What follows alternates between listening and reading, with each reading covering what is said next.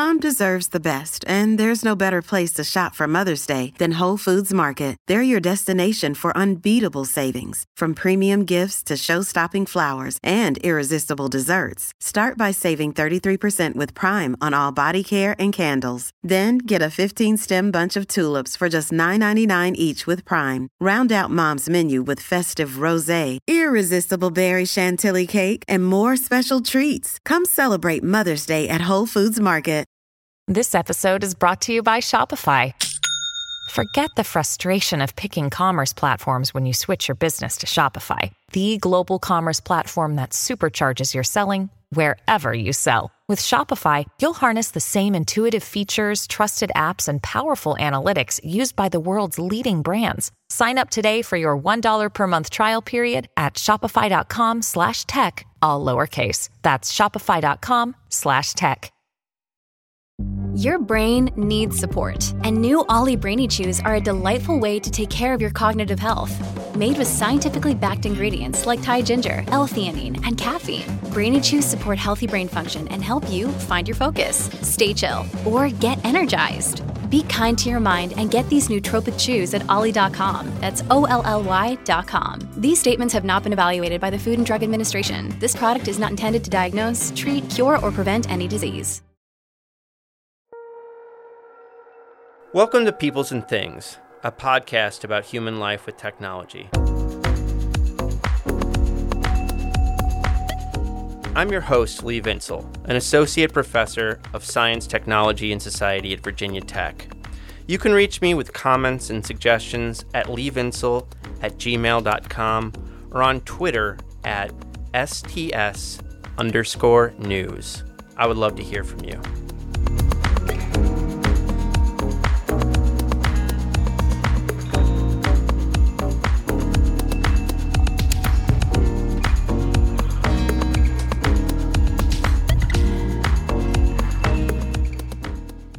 There's a deep tendency in our culture, sometimes called solutionism, amongst other names, where when we encounter a problem, we want to fix it.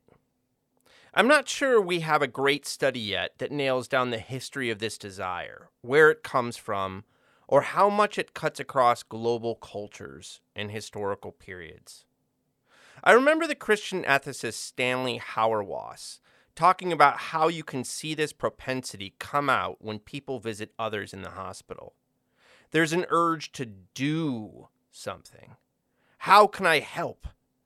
Is the mindset we have. Hauerwas says that really the greatest gift we can give isn't solutions, but presence, being there in the moment with the other person in their pain and uncertainty. And of course, this solutionist desire is one thing when we apply it to ourselves or our loved ones. And even then, we can do it unkindly or in a perfectionist manner. But it can become another thing entirely when the urge is connected with social hierarchy and power. We can think of the history of eugenics and other forms of social control, where some groups of people reached into the lives of others to fix them in ways that were unjust and oppressive. I thought a lot about this propensity when reading Jaypreet Verdi's Hearing Happiness, Deafness Cures in History.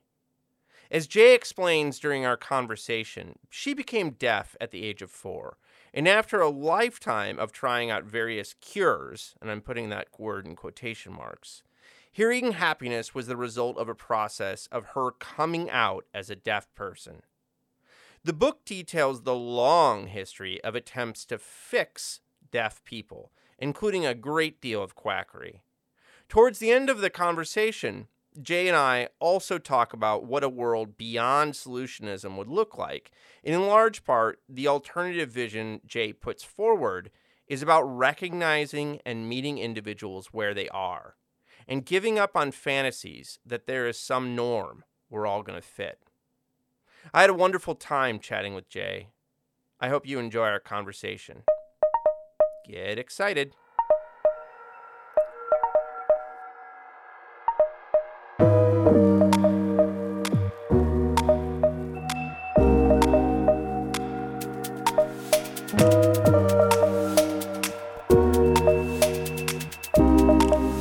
Jay, thanks so much for taking the time to talk to me today. Thank you for having me on the show. It's an absolute pleasure to be here. Hearing Happiness it's such a great book. When you talk about it with strangers, which you've been doing a lot recently, how do you explain what the book's about and what you were trying to do with it? One way I like to promote my book, especially to non-academics, is I refer to Hearing Happiness as my coming out story as a deaf woman, and use that to pivot into explaining how, I struggled pretty much my whole life trying to suppress my deafness, trying to pass as hearing, but also as someone who relied very much on hearing aids and other kinds of communication accommodation, whether it is sitting up in the front seat of my classroom so I can lip read the teacher, or wearing an FM system, or trying not to wear an FM system when I was a kid. But I like to position that as the narrative of the book going forward, because I think people can connect to it on a much more intimate level. Like, this is not just Yeah. a history that's been regulated in the past, but has issues that still very much influence people's lives today. So it's also a book I wrote when I was dealing with my own struggles with shifting the hearing aid types that I was wearing. So I wore analog hearing aids my whole life, which, for those of you who don't know, it basically just amplifies sound in your surrounding environment. But by the time I was in like my early 30s, my audiologist tells me that there's no company anymore that could repair my analog hearing aids if they broke, and my own maintenance of them wasn't good enough. Like, there comes to a point when you need professional service, right? Yeah. So they're telling me that, oh, hey, all the major hearing aid companies have completely shifted to digital, and that I was their last client who resisted digital hearing aids for 10 years. So I was the only one left who hadn't made that shift. And then, so I had no choice but to get digital hearing aids. And it was a 2-3 year process of struggling to relearn things, and also coming to terms with my grief in losing certain skills I had, like being able to hear on the telephone. And I'm dealing with a personal crisis and thinking about what it means for me to communicate with people, and what it means for me to identify myself or not as a deaf person. And then, I'm in the archive and I am reading all these people's letters where they are talking about their experiences of living as a deaf person and all the different choices in which they are selecting, medical cures, or buying a patent medicine product, or even asking an expert which hearing device best works for them. And I see myself so much in these historical actors. Yeah. And eventually, I thought, I can write a history of deafness cures without talking about myself too, because I am part of this history. So that's kind of how Hearing Happiness emerged the way it did. Yeah, I love that. I mean, I love the personal dimension of the book. It's just so great.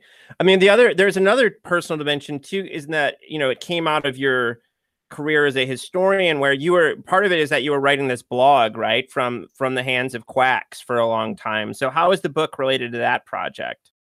From the Hands of Quacks was just a space on the internet for me to talk about my struggle as being a PhD academic, and how I was still navigating what it means to be a student, how it means to be doing history, because I actually did my undergrad in philosophy of science, so I was really having a hard time shifting to history.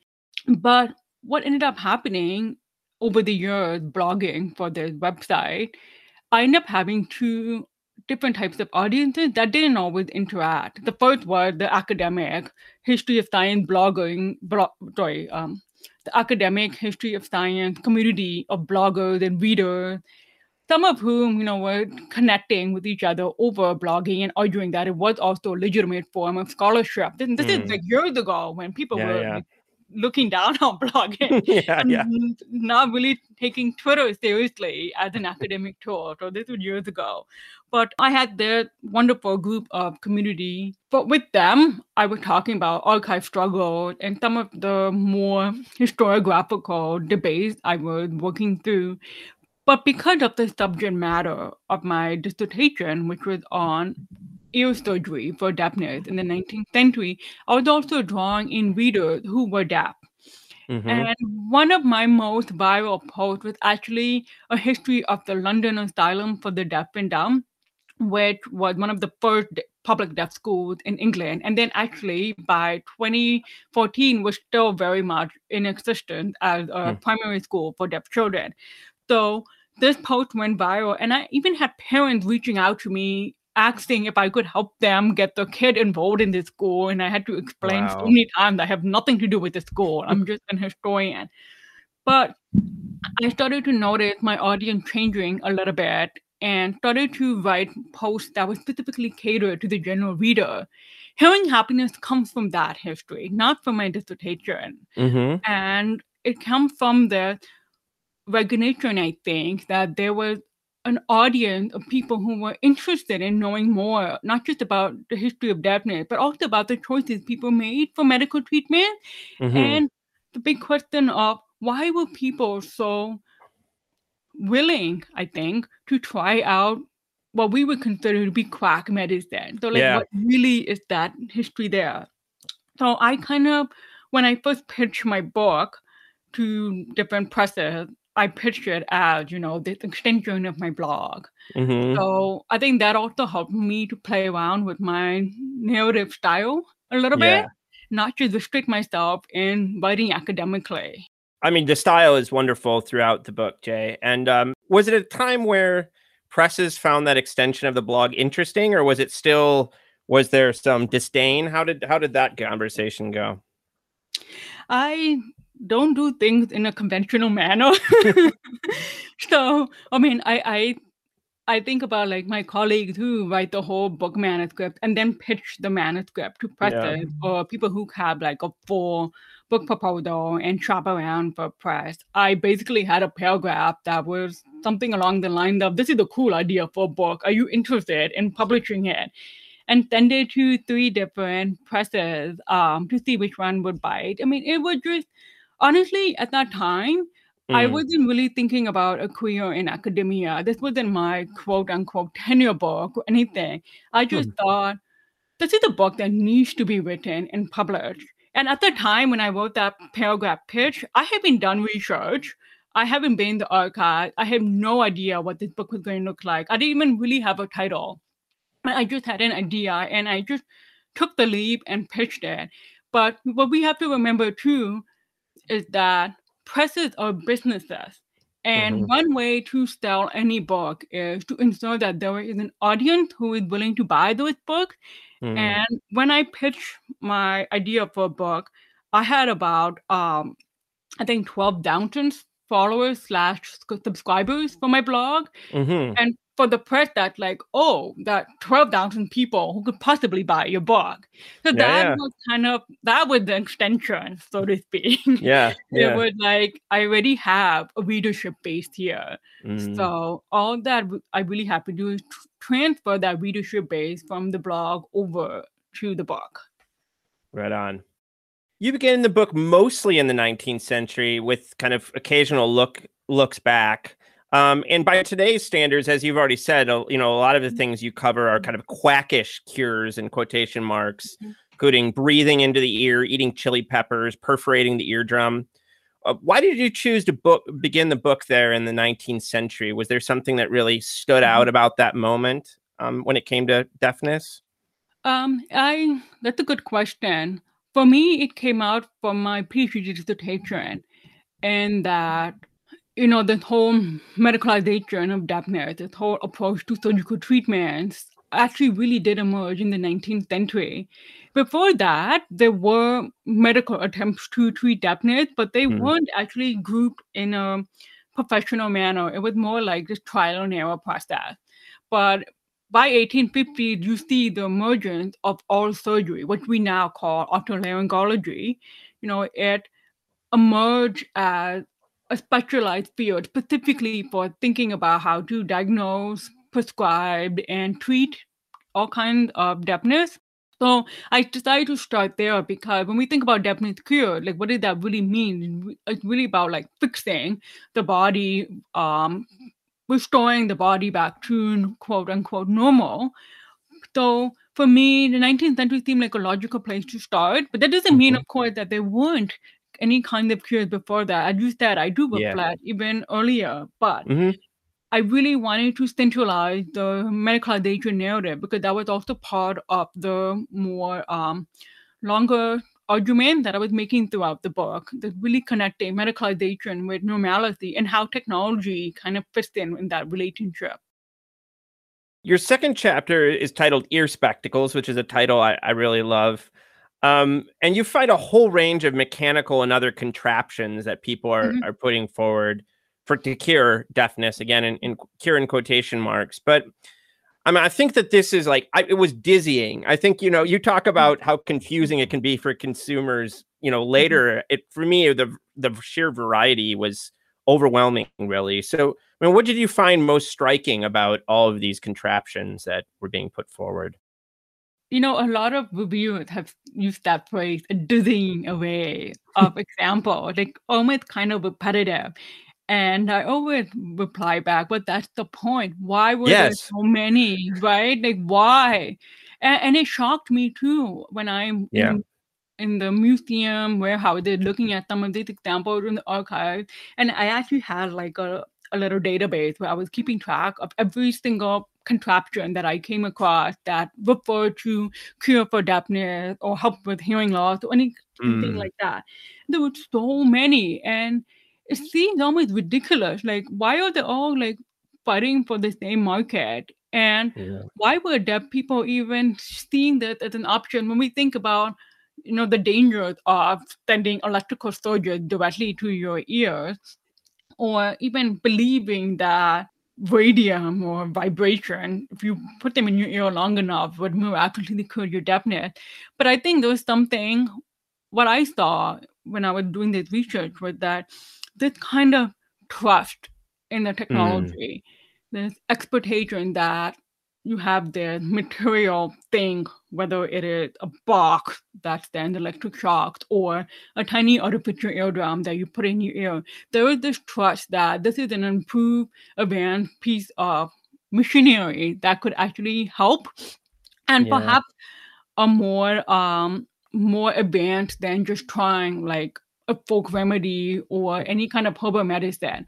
So I think that's one reason, but we also have to take into consideration the legislation changes around patented medicine that emerged in the 20th century. So with the passing of the Food and Drug Act in 1906, all kinds of patented medicine that was basically like oil-based or other kind of like pharmaceutical grade type of medicine, they were regulated under the original FDA Act.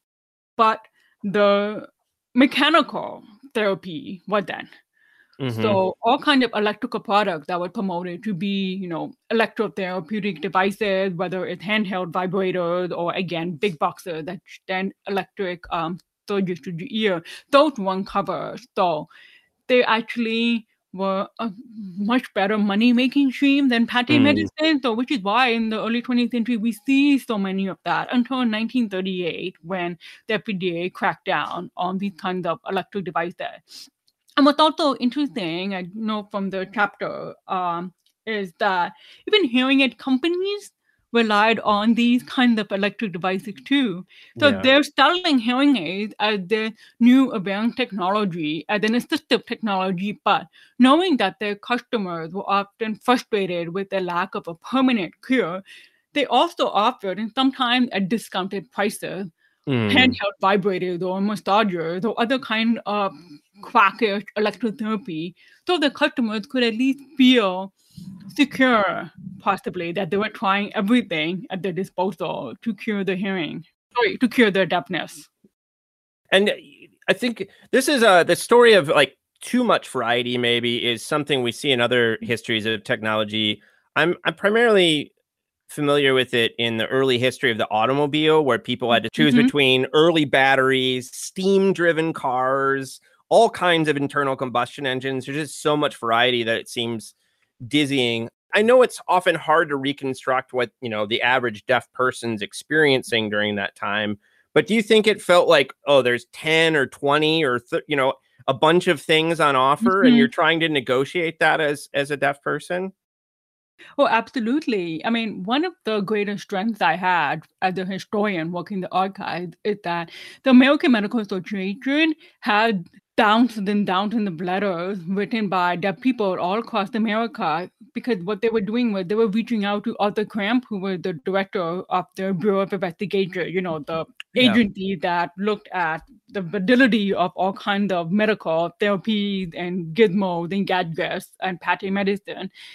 Um, so these letters really reveal how people were struggling with their options. I mean, there are some letters that are basically just a page of people listing all the different things that they tried, or listing the thing that they saw were available on the market and asking for advice about how to choose amongst them. I mean, Yeah. so many times I've read a letter written by a deaf person saying they're overwhelmed with their choices and they don't know how to pick which one is the best for their type of hearing loss. And, their personal physicians aren't really helpful either. So they need somebody who's an expert in these technologies. But I see this Mm. over and over again in their letters.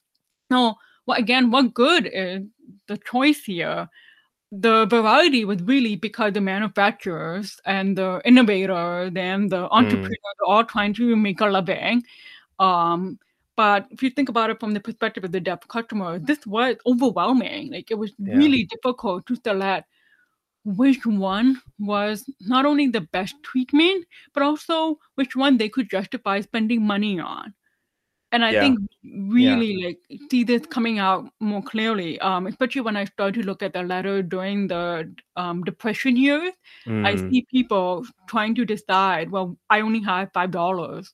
Which one do I pick for this Yeah. $5? And I need a hearing device because I can get a job, or I need one for work, or etc. Yeah. But yeah, the choices of possibilities I think really did overwhelm the deaf customer. Yeah, contrary to some schools of economics, the market doesn't just automatically spit out like what the best option is, right? It's not clear. Yes, absolutely. Definitely not clear. Yeah. The creation of the electric hearing aid seems like a major turning point in this story. So, what did the hearing aid mean to deaf people when it was first introduced? And did it just seem like another one of these gizmos out there, or was there something different about it? There was definitely something different. So in 1898, Miller Reese Hutchinson introduced his Aculion, so which was their basically a desktop hearing aid. So all the components were in a box that had to be placed flat on a table, and then a deaf person would like wear headphones and listen. When he took this machine out on basically on tour, like he would go to Mm. deaf social groups and organizations and even deaf conferences and kind of give a demonstration. You see, I think, a mix of excitement but also fear. Mm. People who were being interviewed by reporters or who were documenting their experience at the demonstration. The excitement was, oh my goodness, I could hear sound. Oh, I think I hear something. And Hutchinson was actually demonstrating to predominantly culturally deaf people. Mm. So people who grew up with sign language or part of hereditary deafness families or who went to deaf school. And I think that was really smart on his part because if we think about the extreme of our customer bases, these were deaf people who have never heard sound would be like one extreme of Mm. a customer. And if they could hear sounds, then that's really powerful testament to his device. So, but the problem was that the people, when they were trying out the device during the demonstration, there was this sense of fear because they didn't really know for certain what they were hearing was actually sound or they were Yeah. being fooled to hearing sound. And this is Mm. something that they expressed in a newspaper that was circulated among deaf Hmm. people, or they testify that to reporters. But there's also this excitement, I think, about the wonders of electricity. I mean, this is like, Mm. again, Yes. late Right. 19th century where people are starting to both be fearful and excited about Yeah. the potential of electricity to Mm. modernize society. So there was this excitement that perhaps now we're going to find a technology that can really help deaf people. I mean, the Yeah. telephone was already like starting to become popular. You have the wireless and things like Hmm. that. So why not develop a hearing aid as well? Hmm. Yeah, and I mean, there's also all kinds of quackish things going on with electricity during that time, right? They're like pumping it into the ground with crops to try to make crops grow faster. So, I mean, it would have been confusing then about whether this was really promising or not. I think so. But then again, it's really about, I think, the expectation of being normal.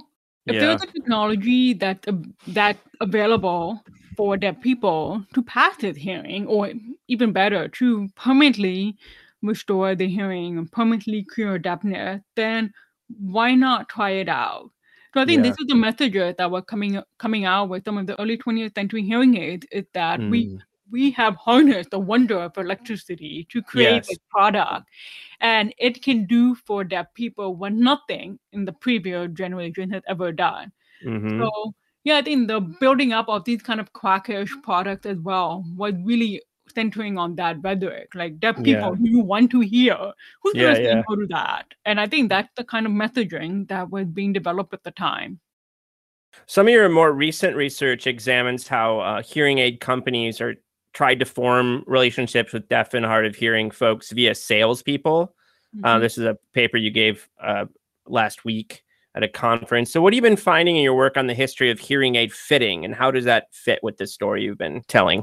Well, one thing I didn't really go into detail in Hearing Happiness, because it didn't really fit with the overall thesis of the book, was how did the hearing aid companies not just work with deaf people, but how did deaf people reflect back to them? So I was really curious about, for one thing, you have all these advertising promotional campaigns relaying the messaging about normality to deaf people, like putting that idea that wearing a hearing aid is a deaf person's social responsibility. The same way, you have to get a job and pay taxes and send your kids to school and get vaccinated and all of that. You wear a hearing aid. And this was the message that dominated hearing aid advertising for most of the 20th century.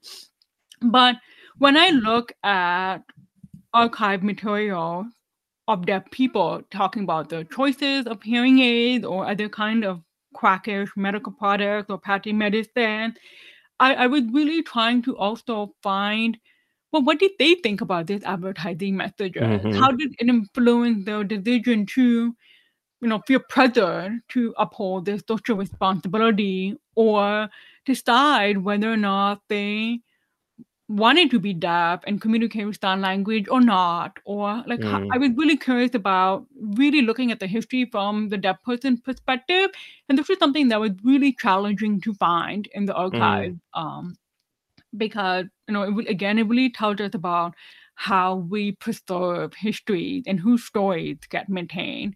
But one thing that really became clear is the hearing aid dealer, so the salesman who did direct selling directly to the customer, they were the ones who were essentially taking the messaging back and forth between the customers and the industry. So now keep in mind that deaf and hard of hearing people did collaborate with the hearing aid industry. Mara Mill's work, for example, had shown that deaf people were working as testers and engineers for the creation of things like the printed circuit and the transistor. So Mara had done incredible work on that. But I was really more concerned about the consumer angle as well. And what became really revealing is I was at the archive looking at all these trade manuals for dealers and these training books that also included step-by-step details on how a dealer should appeal to the emotional state of the customer. And some of the dealers were making comments like, oh, this 40-year-old woman, her major concern is being able to hear her baby, and she doesn't really want to wear a hearing aid because the wires complicate her domestic duties. They're putting all these annotations. And for me, the more I look into it, the more it seems there's evidence that the dealers were also communicating what their client's concern was back to the industry, and the industry was kind of embracing some of these notes as a way to update the advertising material or update the marketing strategy. So I thought it was really fascinating. I mean, this really goes into a much longer term project. But out of that relationship is the issue of fitting. So fitting is a process where you have to match a particular hearing aid instrument to the range of hearing loss that's mapped on an audiogram. So you get tested for your hearing loss, and then you measure what that loss is and a range of frequencies. And a good hearing aid is one that targets a specific frequency loss, especially the loss where speech is measured, so that a person could be able to hear like vowels and consonants and things like that. And fitting was always a process for vacuum tube hearing aids. I mean, the industry knew that. This is how the engineers and design created it. But how do you sell fitting to a customer? And why should a customer care about fitting? And that's the different conversation. And what the dealer was doing is that fitting was a demonstration of not just how a hearing aid was working and how effective it was, but on how it was tailored to match this specific individual's needs. So there's something like really personal about the technology. And the process of improving the technical specification of fitting is one history, a very difficult history, because in order to proceed with it, I have to like teach myself acoustic physics. Yeah, right.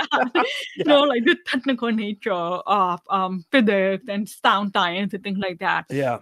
And then you have this marketing history about, is that just a buzzword? Like when we say individualized fitting, is that just a campaign, or is that something really rooted in science and technology? So that's kind of what I'm working on right now. I'm really interested in seeing how fitting became a process that operated both at the scientific level, but also on the consumer level, and how we can kind of understand the nature of technology through this relationship. Yeah. Many of us have those stubborn pounds that seem impossible to lose, no matter how good we eat or how hard we work out. My solution is PlushCare. PlushCare is a leading telehealth provider with doctors who are there for you day and night to partner with you in your weight loss journey. They can prescribe FDA-approved weight loss medications like Wegovy and Zepbound for those who qualify. Plus, they accept most insurance plans. To get started, visit plushcare.com/weightloss. That's plushcare.com/weightloss. Another day is here, and you're ready for it. What to wear? Check. Breakfast, lunch, and dinner? Check. Planning for what's next and how to save for it? That's where Bank of America can help. For your financial to-dos, Bank of America has experts ready to help get you closer to your goals. Get started at one of our local financial centers or 24/7 in our mobile banking app. Find a location near you at bankofamerica.com/talktous. What would you like the power to do? Mobile banking requires downloading the app and is only available for select devices. Message and data rates may apply. Bank of America NA, member FDIC. Yeah, I mean, it comes out in your book in a variety of ways, but one thing I like about this thread is that, you know, it's an ongoing relationship. It's not, you know, just like my amputee friends who keep needing to get, you know, prosthetics replaced and such. This is not something that you just buy and then your problems are fixed and you walk away forever, right? Yeah, I really like that kind of ongoing relationship story is an important one. Absolutely, yeah. And then, you know, it also kind of explains some of the more popular conversations that people have had. At first, they were like, well, hearing aids are just like getting glasses. If you can wear glasses, why can't you wear a hearing aid? And then the argument over the 20th century developed into, well, hearing aids are not like eyeglasses. They are much more sophisticated than that. Yeah. We need all these body of experts to come in to properly fit a hearing aid to the deaf customer. Your book contains so many wonderful photos, and one of the most striking to my eye is the picture meant to show women how to do their hair and use accessories to hide their hearing aids. So as hearing aids, you know, they become electronic and then, you know, they become smaller. What does the promise of invisibility mean to users? Well, invisibility has always been a selling point for all kinds of hearing devices, from mechanical ear trumpets in the 19th century that were disguised to be worn in a woman's bouffant hairdo, or some of them I've seen actually even concealed in a man's heavy bushy beard, or disguised as walking sticks or flower vases. And then in the early 20th century, with vacuum tube hearing aids, invisibility was about disguising the wires and battery straps and the actual receiver on your body, and like wearing it underneath your clothes, making use of the spectral harnesses.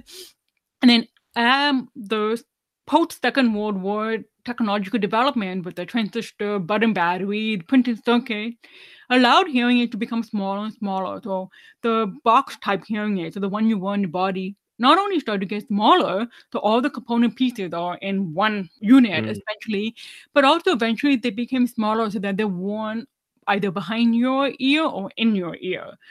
So with this history of miniaturization, you also get the design trends toward invincibility. How do we continue to disguise the device on your body, even going so far as to hide it in your hair? And all kinds of hearing companies, actually, I think every single hearing aid company advise their consumers on how to disguise their products and or buy other kinds of accessories to help with that disguising. What I find fascinating, and this is also a project that I'm working on now, and something I'm very, very excited about, is if we look into the material culture of these hearing aids, so if we actually look at the products themselves, how they're designed, we get a real strong sense of aesthetics. So there are body-worn hearing aids that are painted blue or have gold or decal microphone grills. And my thinking is basically, if these devices are meant to be hidden, then what's the point of all this design? Yeah. So why not just make them boring, ugly medical products or splash on that flesh-colored paint? Why bother with creating gold or silver or bother with these kind of decorative elements? And it seems to me that, well, these are features that appeal to the customer. Like they will pick a woman, for example, would pick a color that fit her own fashion or individual style.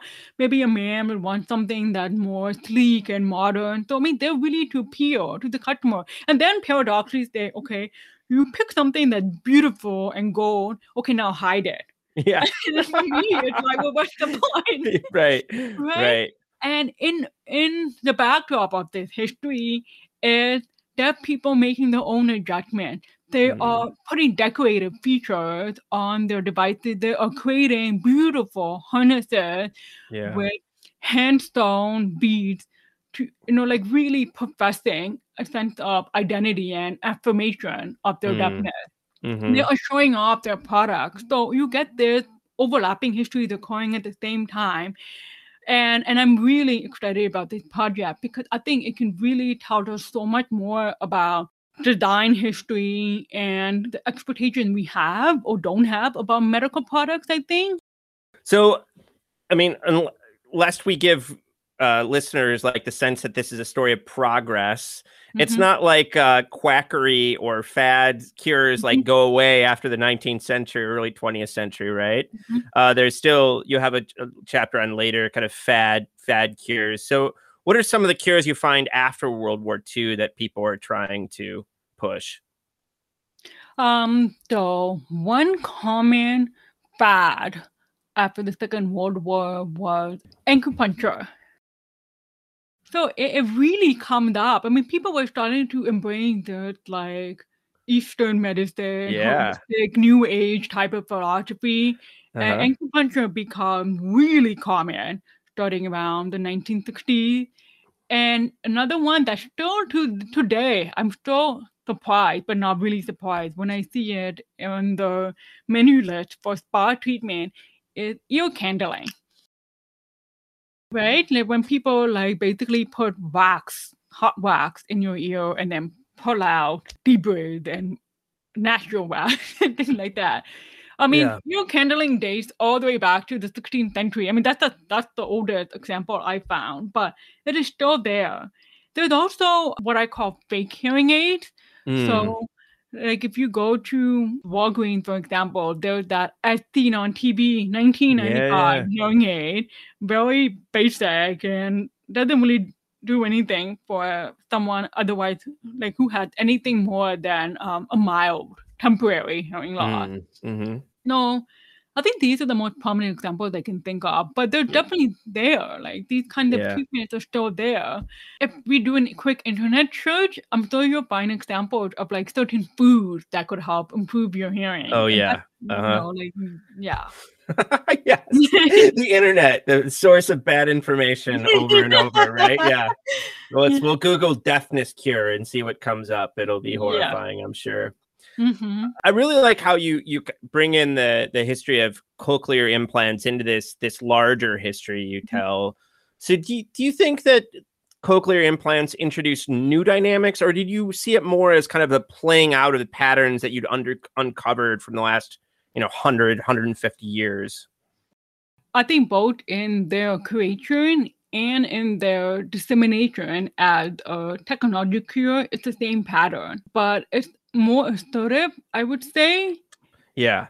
It's the merging of surgery and technology. And when cochlear implants were first introduced, it was promised that new miracle that would solve all the kind of complications people were having with hearing aids or other kind of surgical treatments, issues of battery life or wires being annoying or not being fitted properly with regard to hearing aids. But also this idea that there is a subsection of, if you think about hearing as an audiological spectrum, you can also think about deafness as a spectrum. So on one end of the spectrum are people whose deafness can be fixed or improved with hearing aids. Cochlear implants target that group. Yeah. And again, it comes with this idea of a fix. Yes. So you can live your whole life as a deaf person. You can rely on sign language. You can get a job. You can be an educator. You can have a family. But as long as you are deaf, you are not fixed. And that's the messaging that emerged in the 1980s and 1990s with cochlear implants. And the deaf communities were really worried about cultural genocide.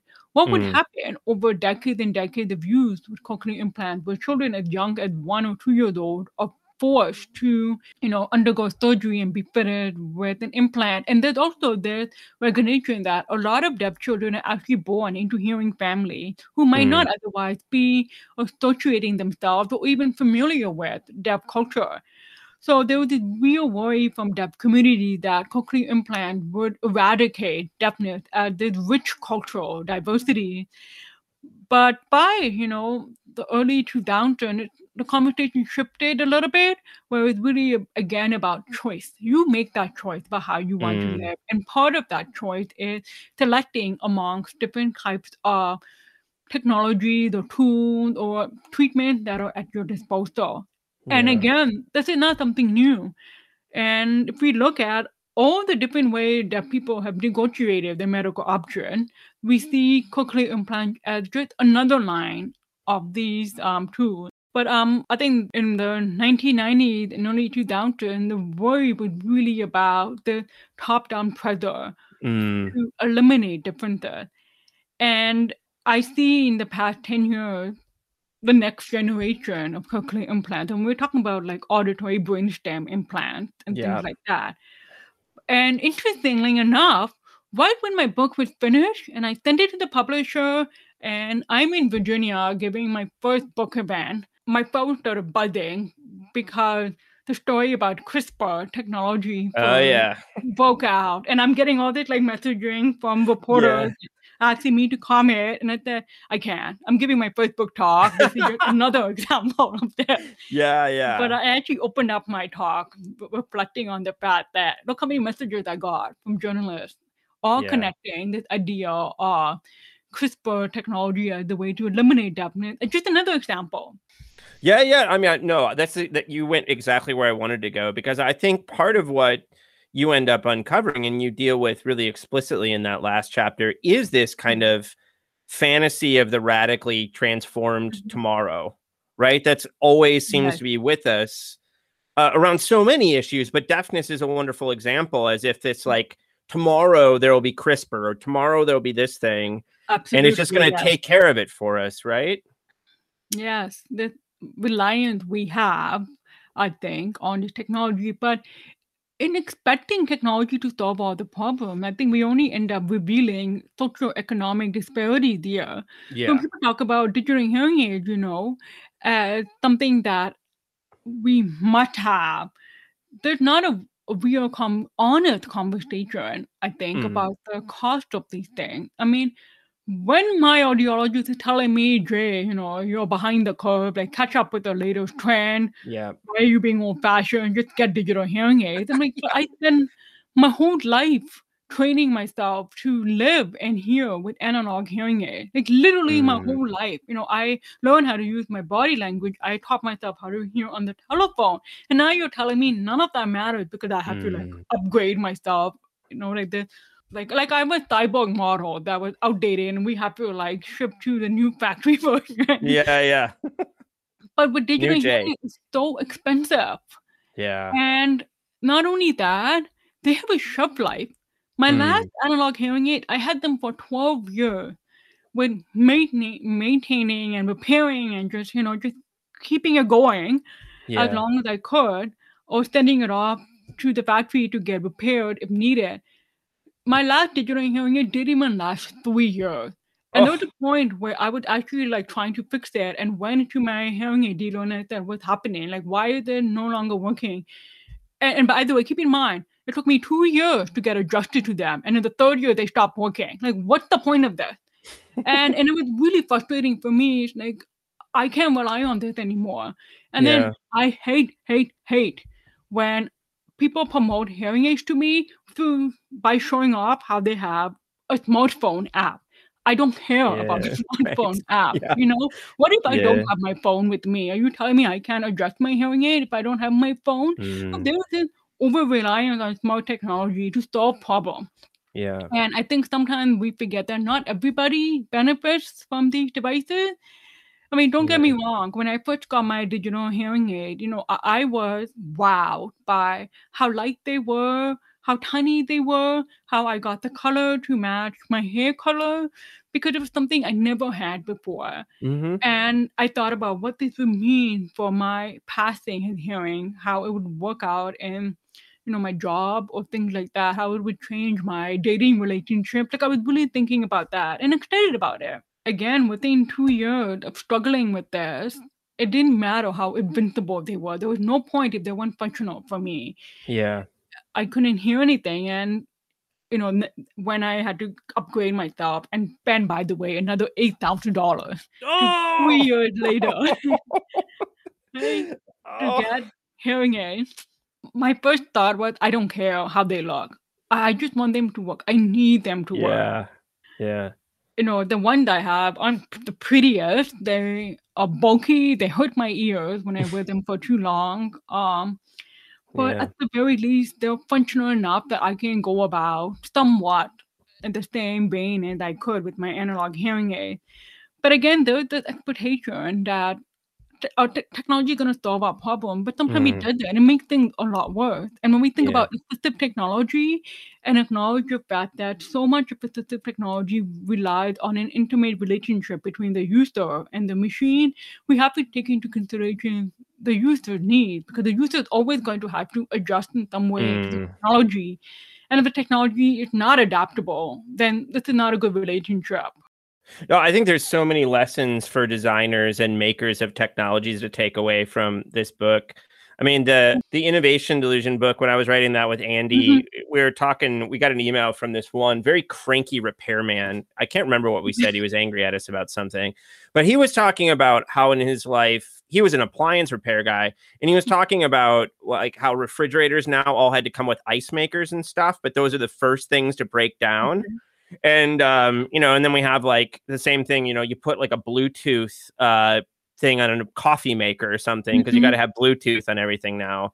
And these are often the first things to go. So, I mean, we just like, it's like this logic where we have to add all the bells and whistles. And now your hearing aids have to have an app, and that's going to be super cool. So, I mean, there is kind of lessons to be taken from like these technological fads and how they actually, in some ways they become a detriment to users, I think. Oh, of course. I mean, and they were exactly that. They were technological fad. The first time I was shopping for a digital hearing aid, the audiologist is like saying, oh, Jay, this one, allows you to connect to your iPod. This one gives you Wi-Fi capabilities. Not once the conversation about which one allows me to hear clearly. Yeah. I don't care about these bells and whistles. And at the end of the day, it's really about, well, what do I want a hearing aid to do? And Bluetooth is nice sometimes because I can blast music on my iPad and my partner is not bothered. So that's great. Yeah. But it's not the end of the world for me if I don't have that feature anymore. Yeah. For me, if I'm not able to let's say, hear my students in a lecture hall, then I can't do my job. Yeah. And that's the problem. And that actually happened because when I first had my first pair of digital hearing aids, I went to the classroom. I couldn't hear. I had 9 students. I couldn't hear any of them in front of me. I had to rely on lip reading, which is something I hadn't done in the classroom in years. But I couldn't hear the 9 students in front of me, but the conversation outside closed doors in the hallway, I could hear clear as day. I could hear somebody chatting away on their cell phone, but not the 9 students in front of me. And, Wow. again, that's why it took 2 years for me to adjust to that. But it's really something about, again, we talk about improved technology, we jump into the latest technological fad, but what's the point if they don't really benefit people? I wanted to ask about like kind of where you're thinking, because the book is such a personal story on top of being a history, and I think it does a great job of interweaving these two things. But I think it's pretty common for hearing people to presume that deafness is something that we would want to cure, in quotation marks, right? Which is not to say that's the right view, and often it's not. But after writing Hearing Happiness, what do you think is a better way of thinking about deafness and hearing problems than this cure notion? Well, like how do we trouble that cure notion? And is there like a better framework for people to think I about? think the answer I usually give to that question, which I get quite often, like how do we rethink our understanding of hearing and deafness? Again, it goes back to, think of deafness as an audiological spectrum. And people have different types of deafness and different ways of developing their identities or affirming that identity, but also different ways in living with their deafness. Some might want a hearing aid and they might want to pass with hearing and, they want that cure. Others might prefer sign language communication, and others still might wear hearing aids and communicate just fine with lip reading. There are people who would want closed captioning and others don't. So it's a very individual experience, and disability activists always tell us, and I know I follow their lead for a lot of things related to disability activism, and they say that if you really want to know about what technology interface is useful, for example, ask the person. Yeah. That like make it an ordinary thing to ask people what their access needs are, or the same way we are trying to better ourselves and acknowledging people pronoun or people pronunciation of their names. So make that an ordinary aspect of our relationship to each other and how we communicate as a community. Then we can acknowledge how, deafness and hearing is also on a spectrum. But there's still a problem here in that I think generally there's this cultural belief that a cultural belief to infantilize deaf people and that we need hearing people to speak for them. There is this controversy going on right now on Twitter. That movie Sound of Metal? I think it's called Sound of Metal. It's the movie starring a brown actor, so a Muslim actor. And it's the story is about a drummer who starts to lose his hearing and has to adjust his whole life and expectation to being deaf, including learning sign language. And the actor is a hearing person, and that would already create a problem for deaf people because they're like, well, why not just cast a deaf actor who can play the character with much more nuance? But what's been happening right now is that actor and the movie was nominated for an Emmy, and I think it's nominated for an Oscar now. And in the whole press tour, the actor is talking about how he benefited from conversation with the deaf community and he learned sign language, but none of the promotional materials are captioned and no ASL interpreter, right? So you're like, it's like, what? You really didn't learn anything at all. And even if that promotional material is not the responsibility of the actor himself, it's still something that he can use his position to advocate for. But also, why not bring somebody from the deaf community to also have this conversation alongside the actor? It would be much more powerful. So a lot of I've seen a lot of deaf activists kind of pushing back against this narrative because they're like, well, again, it's hearing people speaking for us. Why can't we tell our own story? Yeah. And I think going back to hearing happiness, I think that's also why people resonated so well to me putting my personal stories in there. It's not just that I have this authority coming in as an historian, but I'm also somebody who lived through and is living through some of these issues that I talk about in this book. And that provides an insight or credibility that I think hearing people might not have in writing the book. Yeah. Yeah, I think that's right. I mean, if I hear you, I mean, one way to put it, and I'm just kind of like trying to echo back what I hear is, you know, your book is about all these options that people face, but so often all those options are converging on a norm, which is the person being like the normal person, right? Absolutely. Yes. And what you're trying, part of what you're saying is that that's not the way it's going to play out. People are going to make all kinds of different decisions and end up in all kinds of different places. There is no place we can converge. And so then what we have to do is kind of attend to them as individuals where they're at, right? Yes, exactly. Yeah. And you know, recognize the variability of their choices. So it's not that like one choice is better than the other. It's just they're just choices. Yeah. Yeah. I mean, like I'm a deaf person. I mean, I have like 99% hearing loss. I'm a perfect candidate for cochlear implant, but I wear hearing aids because that's what I've worn my whole life. And that's what I have been adjusted to. But I'm also someone who relies heavily on lip reading. I don't sign because I don't have a signing community around me, and I never really did. But people make that assumption about me, you know, oh, Jay might sign, so we have to get an ASL interpreter. And I'm like, well, that doesn't really help me because I'm not fluent in ASL. So I'm going to have, you know, translation issues here. And also, like, I think about audiologists who read my chart and say, why don't you have a cochlear implant? You're a perfect candidate. I'm like, well, why don't you go have brain surgery? Like, are you comfortable making that decision? Like, what's wrong with the choice I have made when it's working just fine with my day-to-day life? So, you know, it's that prescriptive force, I think, that bothers me so much.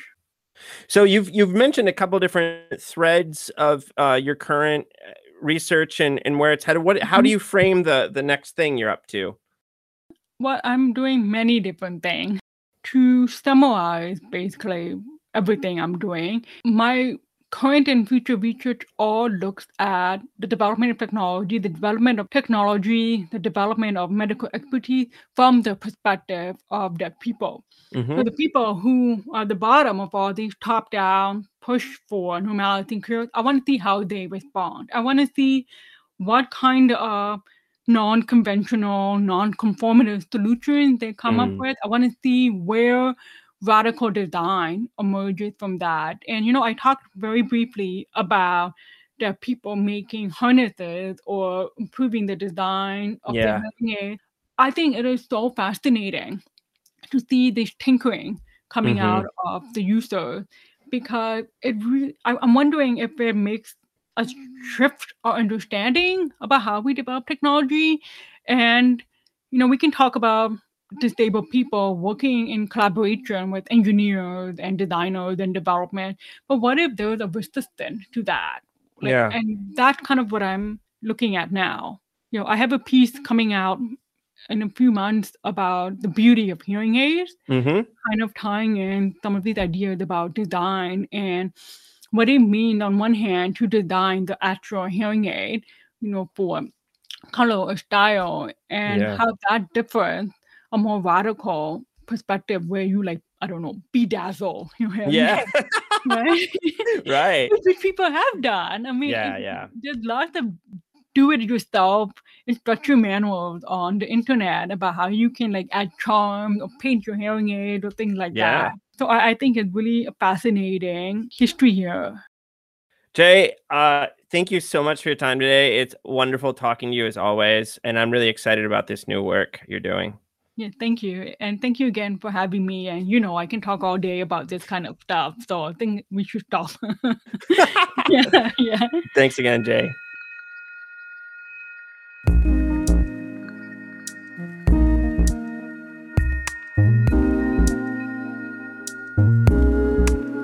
I hope you enjoyed this episode of our podcast.